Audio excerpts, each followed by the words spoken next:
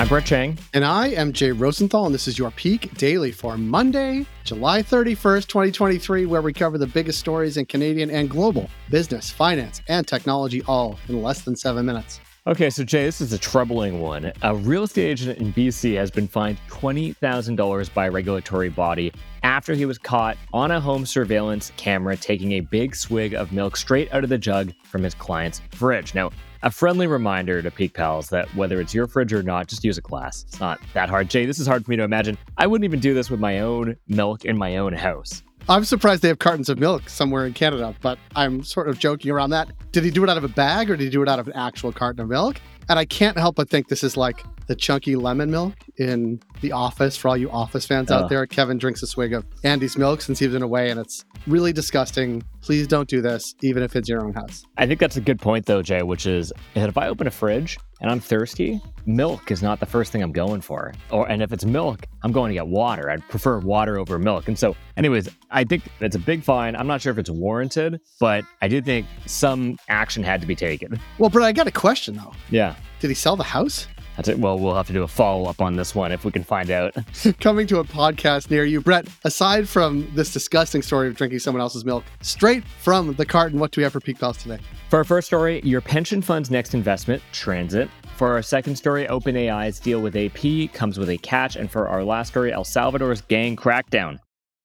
For our first story, a new train system launching today in Montreal is said to reshape how people get around the city and could become a proof of concept for a new way of building infrastructure elsewhere in the country. Brett, catch the Peak Pals up about Montreal's newest train. Okay, so the first phase of the Réseau Express Metropolitain, the REM, will whisk riders from the suburb of Brossard to Montreal's Central Station, a trip that takes up to 40 minutes in rush hour traffic that will now be able to be done in just 18 minutes on the train. That's pretty good. Once complete, the REM network will be one of the largest automated light rail systems in the world. And it matters because the REM was built and will be operated by the Caisse de dépôt et placement du Québec, the province's largest pension fund manager, and will be watched closely as a test case for future pension-owned infrastructure projects. Pension funds do invest in infrastructure, but typically only once it's already built and operating, and therefore a lot less risky. And in this case, the case took on the risk of cost overruns and construction delays in exchange for a higher share of profits generated by fares.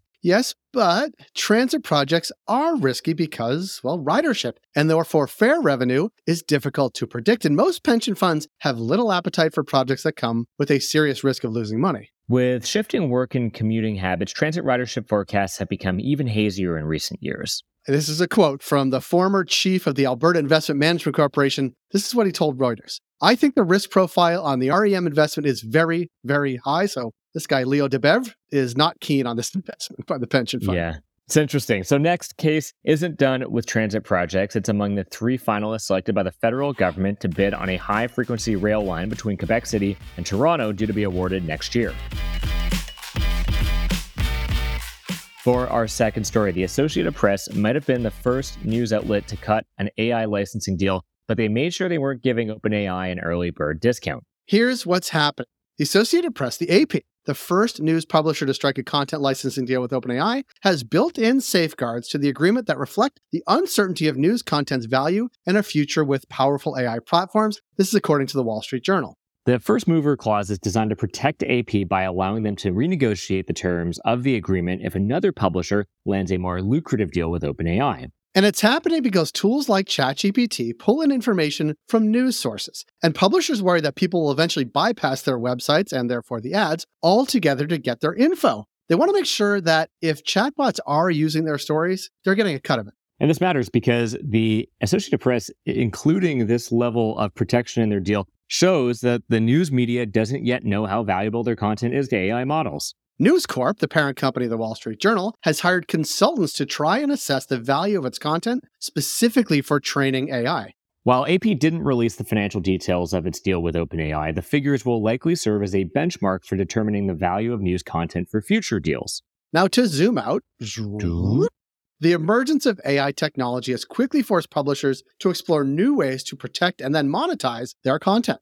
News Corp has toyed with the prospect of using blockchain technology to tag individual pieces of content to determine if AI models are using it without permission.